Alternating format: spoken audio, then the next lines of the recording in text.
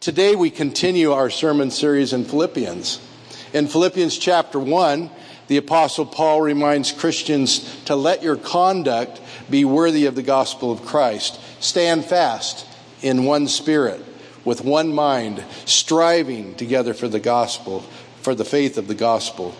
Chapter 2, verse 5, the key verse, he urges believers to let this mind be you, which is also in Christ. We'll take a look at that. As we continue in the study of Jesus our joy, how can we understand the mind of Christ, and how will this understanding impact our Christian walk, our attitudes, our humility, and our service to Jesus Christ the King? I invite you to take out your Bibles, and then you should also have a handout from the bulletin. We're going to be using those today, and we're going to do a little bit of different roving mics. We're going to get you involved here a little bit. So just to let you know that we're going to look at some verses together. So let's begin, before opening God's Word, with a word of prayer. Heavenly Father, we desire to commune with you, and we desire for our lives to be transformed with the indwelling of the Holy Spirit. Lord, please open our eyes so that we see what you want us to see. Soften our hearts so that we accept the word of the Lord. And transform our minds to yours today is our prayer. Amen. Well, let's begin by reading the first part of our passage today. Turn with me, if you will, to Philippians chapter 2. Philippians chapter 2, and I'll be reading from the New King James Version. Unity through humility is the title of this section of the beginning of chapter 2. Paul writes, "Therefore, if there is any consolation in Christ, if any comfort of love, if any fellowship of the Spirit, if any affection and mercy, fulfill my joy by being like-minded, having the same love, being in one accord of one mind. Let nothing be done through selfish ambition or conceit, but in lowliness of mind, let each esteem others better than himself." Verse 4, "Let each of you look out not only for his own interests, but also for the interests of others." And I'd like to read it from the clear word. So we've had the King James, the New King James, and listen to the thought of what is coming through. Pray for God's message to reach you through the reading of the word. And this section is called "Be Like-Minded and Humble."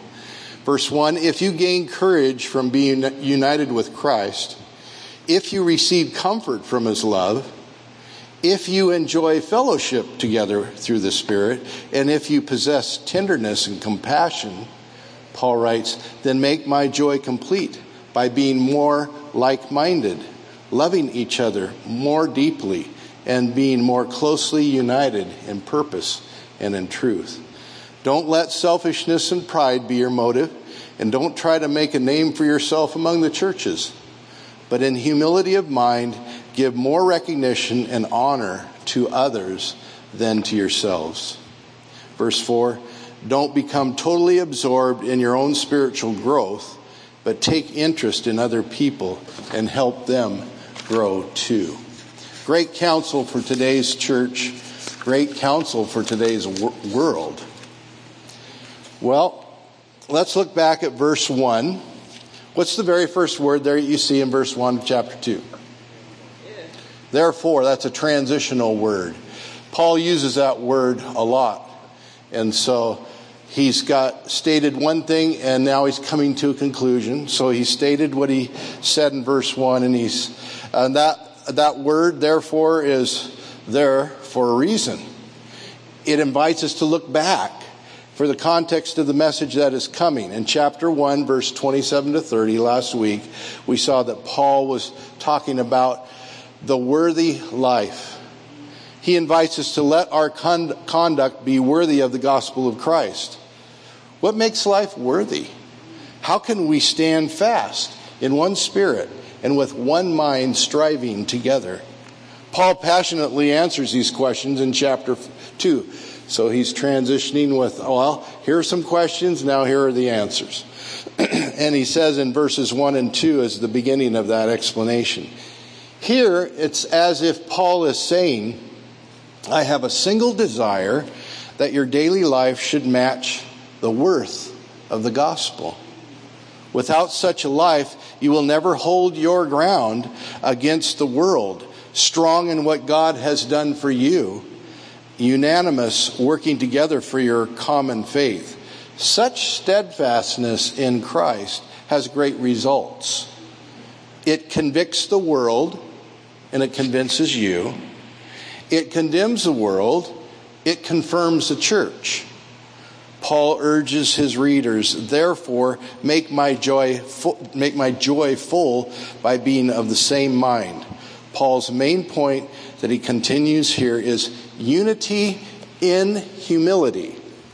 Verse 27 of chapter 1, Paul refers to the unity of the church as being necessary to complete the task of sharing the gospel message. Notice in chapter 2, verse 2, Paul is elevating this need for unity to even a higher personal level. So with your handout sheet, there's some references to this.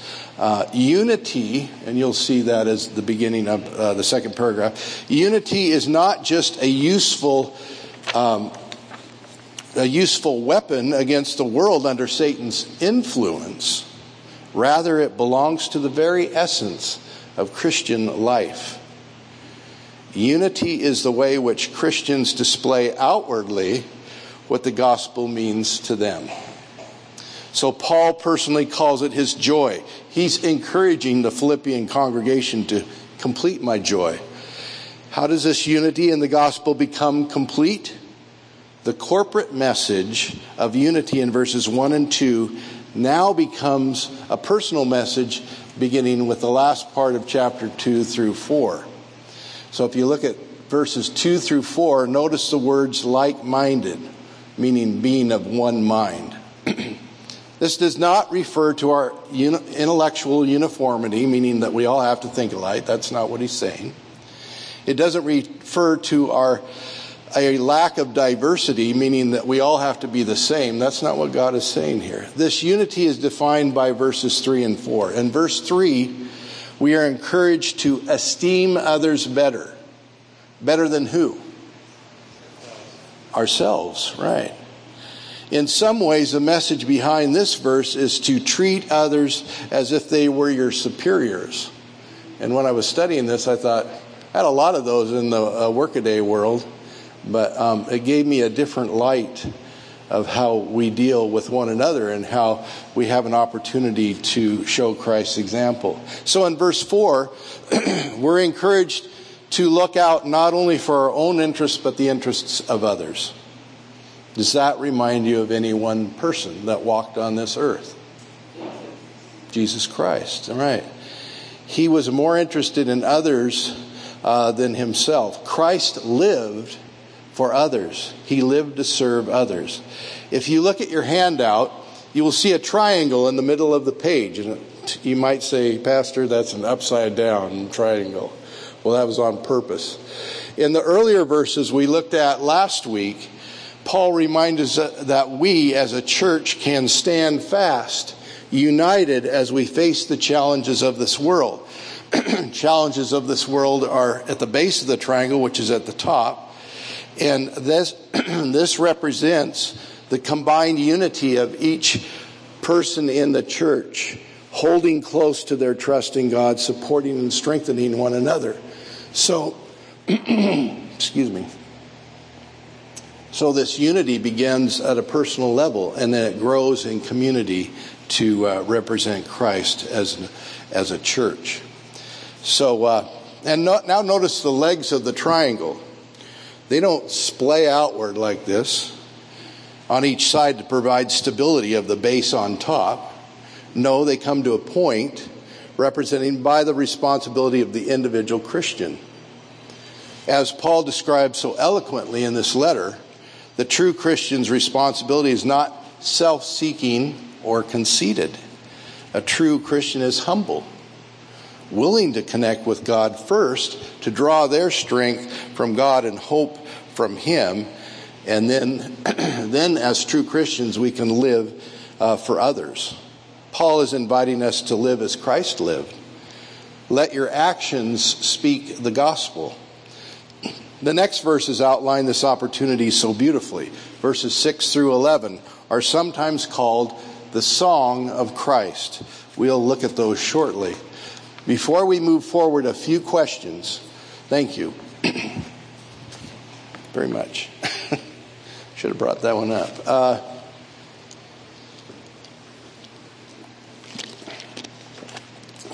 Before we move forward, a few questions for each of us to think about, to ponder a few things. So as you look at the verse on the screen or in your Bible, reading between the lines in verses 1 to 4, what do you think was wrong with the church in Philippi? Why is Paul writing this letter? What do you think was happening? What was the main challenge? Do you see? I think I heard something. Tim? Trust? Strife? Oh, strife? Okay. So there's some problems that Paul is addressing in the church in Philippi. There's strife. There's disunity, right? There's a lack of humility. So Paul's hitting those themes hard here. So another question, what does it mean to consider someone better than yourself? Why does God ask us to do that? That's really a reversal of this sinful, self-focused world that we live in. Christ is revolutionary in the way that he asks us to think of others. What does it look like for you? What does it look like for me, for us, if we're united in Christ? Is this truly the worthy life that God has in mind for us? I believe it is. Let's continue with verse 5 to see what Paul suggests. Verse 5. Oh, I'm in Ephesians already. The fan brought me back to the lesson today. Let's see. Verse 5. Chapter 2. Let this mind be in you, which was also in Christ Jesus. Let this mind be in you, which was also in Christ Jesus. Short verse, but very deep in meaning. The New International Version translates the verse like this. Your attitude, and I think we should be on the next slide now.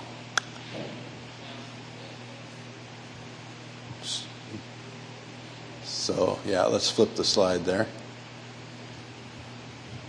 Okay, good. So, let this mind be in you, which is also in Christ Jesus. And then some other versions, the New International Version translates the verse this way. Your attitude should be the same of Christ Jesus, as that of Christ Jesus. Other translations, paraphrases, share this perspective. In your relationships with one another, have the same mindset as Christ Jesus. You should think in the same way Christ Jesus does. The Amplified Bible, some of you looked at the Amplified Bible recently, it's interesting. It says, let this same attitude and purpose and humble mind be in you, which was in Christ Jesus. Let Christ be your example in humility. That's a pretty tall order when you think about it. That's a tall order, but Paul is challenging us here as we read this letter, challenging the church in Philippi and each of us as believers here at Stone Tower today to think the way that Jesus thinks, to have the same mind, the same thoughts, the same attitudes as our Savior. Verses 6 to 8 gives us just what we need to address this challenge. Verses 6 to 8, let's take a look at that, chapter 2. And I'm going to start with verse 5 again, since that's the beginning of his sentence. Let this mind be in you, which was also in Christ Jesus, who, being in the form of God, did not consider it robbery to be equal with God, but made himself of no reputation, taking the form of a bondservant and coming in the likeness of men. And being found in appearance as a man, he humbled himself and became obedient to the point of death, even the death of the cross.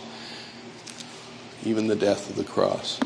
Verse 6, we're reminded that Jesus had the same nature as God before coming to this earth the first time.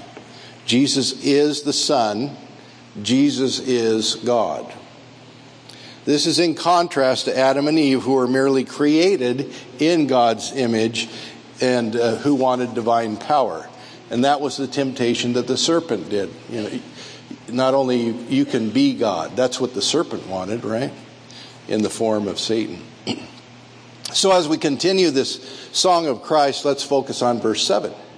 Here we see that Christ gave up his equality with God the Father. He set aside his divine powers, but never ceasing to be God.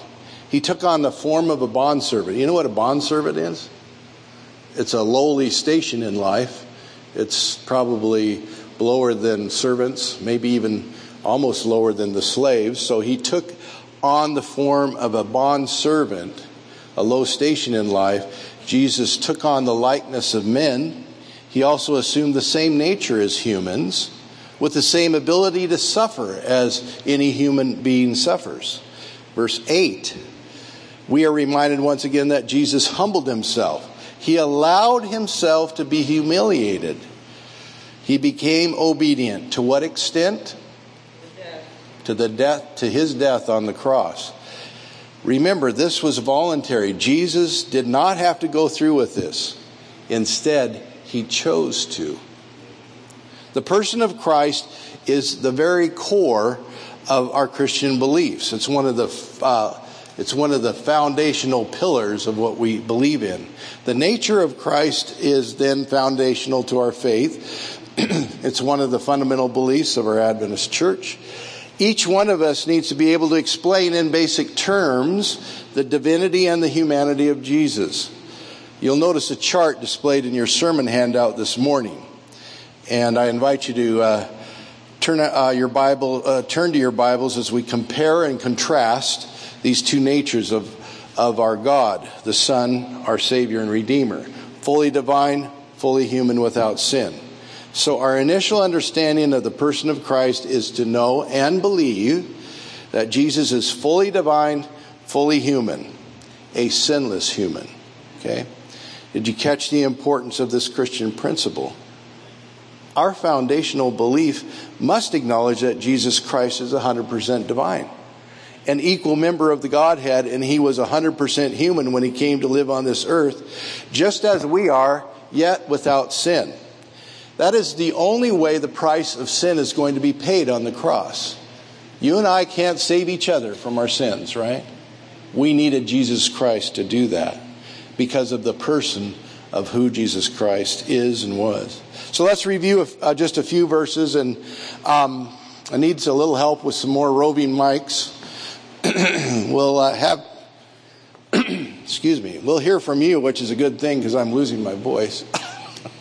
But Brad, if you could help, and maybe someone over here, someone who likes to move and get your aerobic steps in today. I appreciate that. We'll get going with that. Thank you, Lawrence. So here's how we're going to do this. We're going to review these verses on the screen and in your handout. And I may ask you to read just a few more verses surrounding the key verse so we can hear the context. So let's begin by looking at verses showing that Jesus is fully divine. That's the left-hand side of the column. And let's begin with Isaiah 9:6. And maybe we should have someone read Isaiah 9:6 and 7. And maybe if you can help me with names too. Any volunteers? You have 6 opportunities to volunteer. So if you miss this opportunity, there'll be another one. Okay. Isaiah 9 verses 6 and 7. For unto us a child is born, unto us a son is given, and the government shall be upon his shoulders, and his name shall be called Wonderful, Counselor, the Mighty God, the Everlasting Father, the Prince of Peace. All right. Well, thank you. What a promise that was. Old Testament prophecy, right? So what are some of the names in your handout of Jesus? Mighty God, everlasting Father, and Prince of Peace. I love that verse. Okay, so that shows just a little piece of Jesus Christ fully divine. Let's go down to Hebrews 1 verse 8. Hebrews 1 verse 8. Can you wave to me if you have that? Are you waving? Okay, good. But unto the Son he saith, Thy throne, O God, is forever and ever. A scepter of righteousness is the scepter of thy kingdom. Thank you. But to the Son, who's speaking to the Son in this verse? God the Father. Okay, he says, your throne, Jesus, O God, he refers to him as O God, is forever and ever. And the significance of the verse, God the Father is calling the Son Jesus. He's calling him God.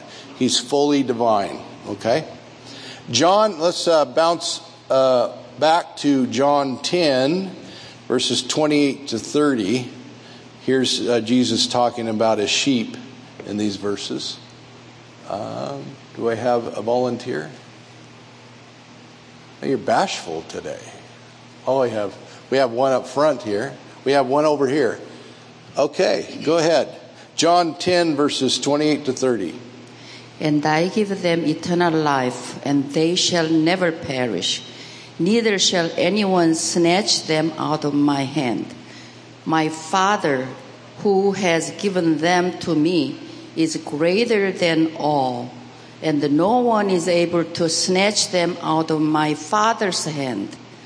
I and my Father are one. Did you catch that last phrase? I and my Father are one. Are one. Not only that, I hear such a commitment on Jesus, the Good Shepherd, to take care of us, right? He protects us in every way possible. So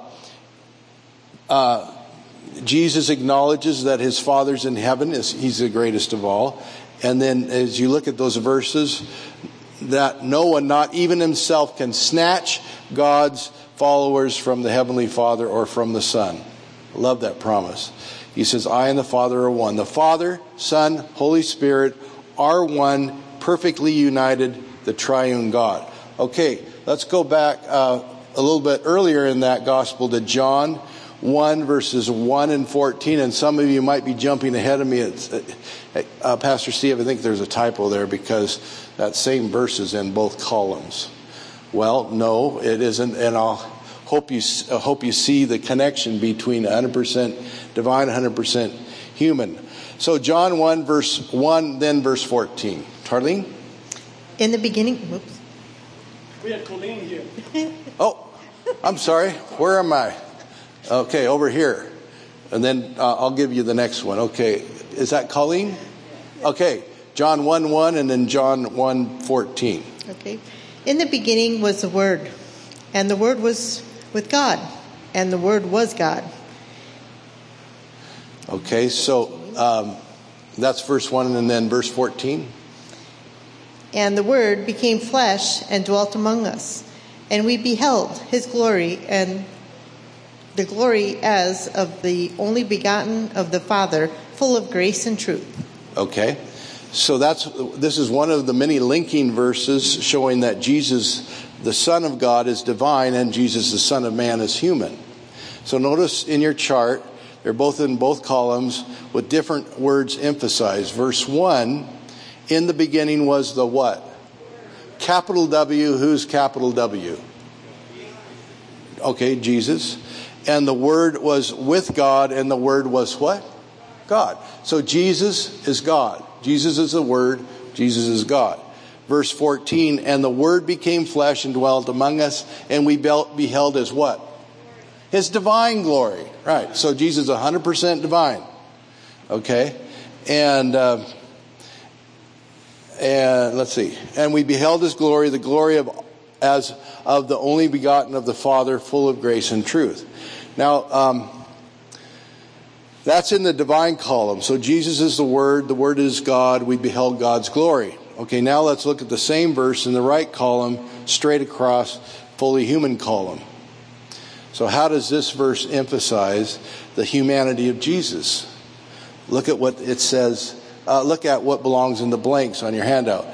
Jesus is a Word, and the Word is God, and the Word became what? Flesh. He's fully human. And what? Dwelt. He tabernacled among us. We beheld the glory of the Son of God, full of what? Grace and truth. So here Jesus is also demonstrated in the same verses as fully human. Full of grace and truth. He became flesh. He dwelt among us. So do you see the important link between the 100% divine, 100% human? Okay. Let's complete the column at the right. Let's keep going. Let's start at the top of the column at the right. Matthew. Right, Tarlene, are you ready for Matthew 1, 22 and 23? Okay. Okay, Matthew 1, 22 and 23. 22 and 23 says, Now all this was done, that it might be fulfilled, which was spoken of the Lord by the prophet, saying, Behold, a virgin shall be with child, and shall bring forth a son, and they shall call his name Emmanuel, which being interpreted is God with us. Okay. So, a couple of key things in the fully human side of things from those verses. Behold the virgin. Okay, so this is a miraculous birth, right? Behold, the virgin shall be with child. And who is that child? So, fully human. And bear a son, and they shall call his name what? Emmanuel, which means God with us. So he came down from heavenly places to be born, to grow up, to live among us, to tabernacle with us. And so he's 100% human. And let's take a look now at Hebrews 4, 14 to 16. Am I losing a few? Oh, I see 2 volunteers. I think, is that Terry? And somebody that's waving in the back. Somebody is ready to read. Okay, we got a couple more here, I think. So, Hebrews 4, 14 to 16. And who is reading? Patricia. Oh, Patricia, okay. Hebrews 4, 14 through 16. Seeing then that we have a great high priest who has passed through the heavens, Jesus, the Son of God, let us hold fast our confession. For we do not have a high priest who cannot sympathize with our weaknesses, but was in all points tempted as we are, yet without sin. Let us therefore come boldly to the throne of grace, that we may obtain mercy and find grace to help in time of need.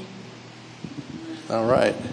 Amen. This is kind of a key verse in knowing the character of God, knowing who the person of Christ is. Here Jesus, the Son of God, is Jesus, our high priest, right?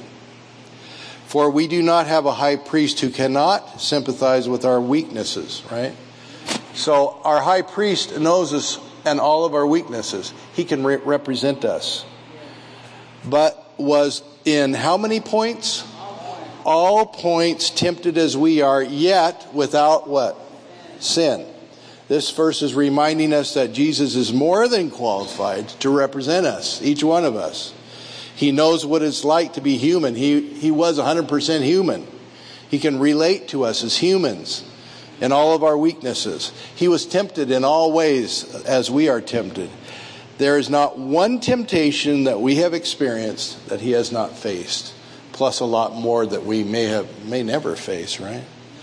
According to the verse, the significant difference between us and Jesus is, what's the difference between us and Jesus? Without sin. Yeah. How many are feeling 100% human today? Well, that's a few hands. Some of you are at about a 50%. Maybe, but we're 100% human, and how many feel that we're sinners in need of a Savior? We are 100% human, or thereabouts, and we're sinners in need of a Savior.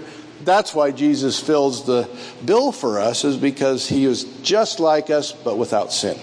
So, Philippians 2 verses 5 and 8, it's our key verse, and I think is that Jay or Terry or somebody in the back? Somebody wave their hand. If we could have that last verse, Philippians 2 verses 5 to 8.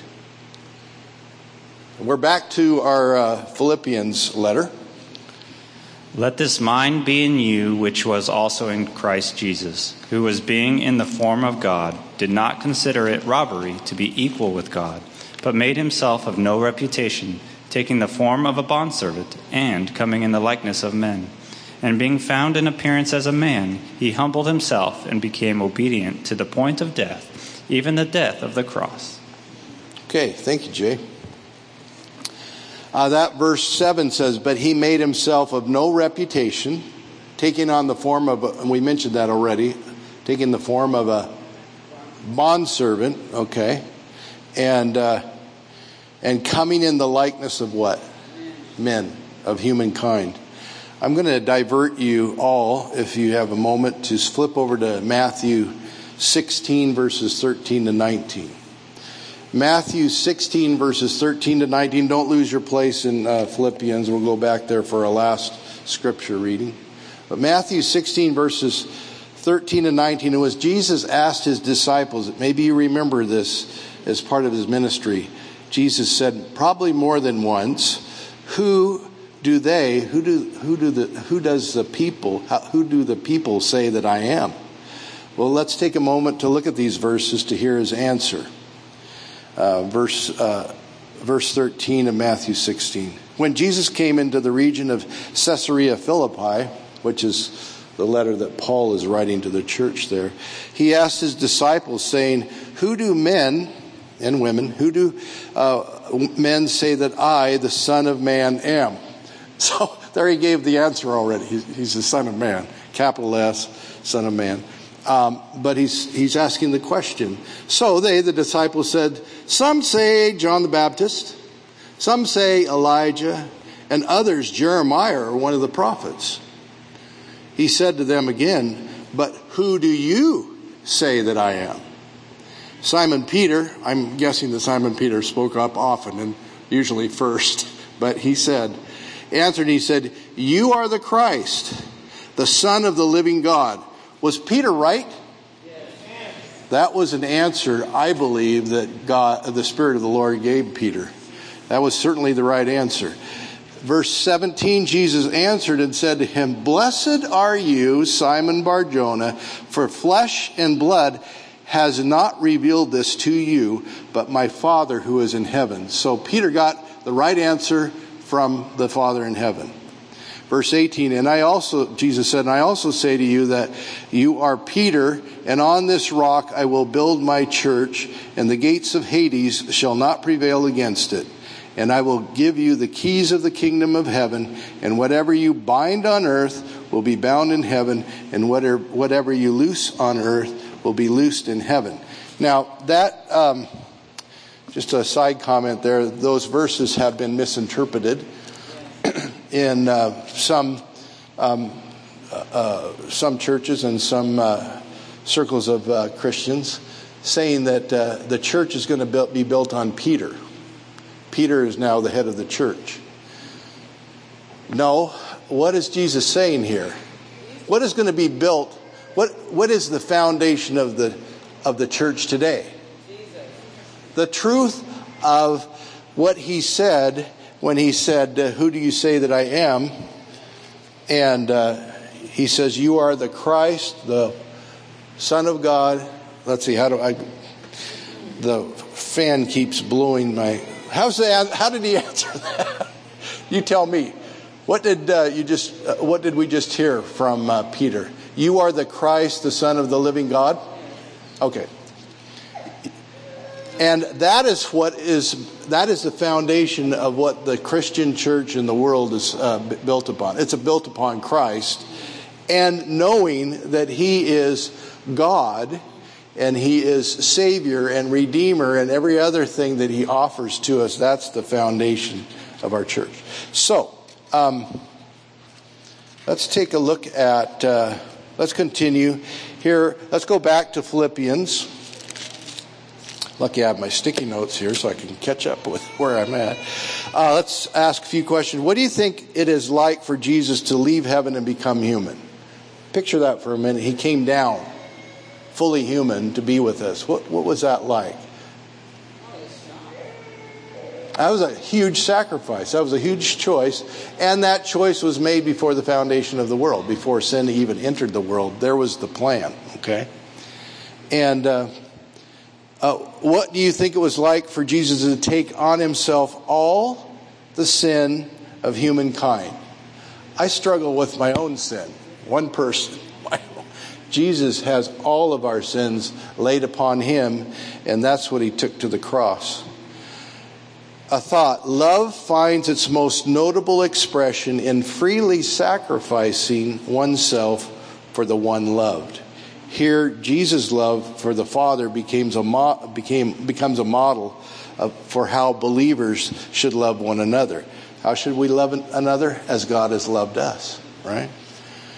Well, how should we respond? Let's turn our attention to the last section of our scriptures today, and that's Philippians chapter 2, verses 9 to 11. These verses make up the responses to the previous verses we looked at, showing the divine and human personhood of Jesus. So, Philippians chapter 2, beginning with verse 9. Therefore, there's that other therefore again. Paul's reaching a conclusion. Therefore, God also has highly exalted him, Jesus, and given Jesus the name which is above every name, that is, that the name of Jesus every knee shall bow, of those in heaven, and of those on earth, and of those under the earth, and that every tongue should confess that Jesus Christ is Lord, to the glory of God the Father. Verse 9 points out that God, the Heavenly Father, has highly exalted the Son, given him the name of Jesus. He has also given Jesus the name of Lord. Notice in verse 10, there's a lot of bowing down going on here. There's deep respect and total reverence to Jesus. The little word all covers quite a bit. So who are those under the earth that are acknowledging the position of Jesus? Who are they? Who's under the earth acknowledging that Jesus Christ is Lord? They don't want to acknowledge him, but they are. Who is that? The evil spirits, the demons. Do you know why Jesus was able to cast out the demons? Because God the Father gave him the power, and the demons could not be in the presence of Jesus Christ because he was Son of God. He was God himself. Okay, so those are the ones under the earth. All will acknowledge that Jesus Christ is King of Kings and Lord of Lords. And then verse 11, it is as if Paul didn't think we caught the message in verse 10. So he emphasizes it again, that every tongue should confess that Jesus is Lord. All praise, all glory goes to his name. This is the expression of the proof of the honor rightly bestowed upon Jesus. So let's review what we've learned today. The Apostle Paul is emphasizing that we need to be united, unified in one body, in one spirit, and in one truth. Jesus, our joy, can be ours if we submit to him and humbly seek his presence in our lives. Only then are we able to deny ourselves and our needs in order to humbly serve others, just as Jesus has done. Paul urges every believer, each of us today, to have the same mind, same attitude as Jesus did. By the power of the Holy Spirit, we must follow his example of humble, selfless service, putting others before ourselves. This truly will be the joy of knowing Jesus and following him. A couple questions at the bottom of your handout, and we won't answer them in our sermon time today, but take those questions with you. What does it mean for you personally? What does it mean for me personally to follow this counsel? To let your mind be in you, which was also in Christ Jesus. How do we see that unfolding in our lives? How do we maintain that connection from day to day in our spiritual walk? Desire of Ages, chapter 1, titled God with Us, Emmanuel. Page 22 and 23, Ellen White contrasts the character of Lucifer with the character of Christ regarding the plan of salvation, the plan of redemption. Listen how she shares this contrast. Lucifer had said, I will exalt my throne above the stars of God. I will be like the Most High. He might as well have said, I want to be the Most High. But Christ, being in the form of God, counted it not a thing to be grasped to be on an equality with God, but emptied himself, taking on the form of a servant, being made in the likeness of men. This was a voluntary sacrifice. Jesus could have remained at his Father's side. He did not have to come to this earth, but he chose to.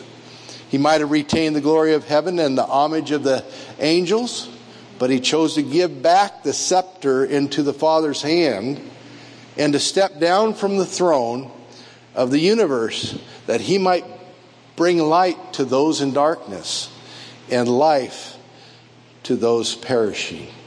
Jesus, our joy. Praise the Lord today that the exalted Jesus chose to become the humbled Christ, perfect and obedient even to the death on the cross. Why did he do that? I think John 3:16 explains it best. Because God loves us. So great was his love for the world that the Father promised to give his one and only Son, that whosoever, help me out, that whosoever believes in him shall not perish but have everlasting life. Jesus, our joy, what a blessing he is. Let us pray. Lord, thank you for the gift of the Holy Spirit, that we may experience the mind of Christ. We ask for the gift of humility to show us how to be selfless servants following your example. Lord, empower us to think and walk as Jesus walked this coming week. We thank you for the gifts of the Spirit. We're thankful for the opportunity to walk in your way. In Christ's name, amen.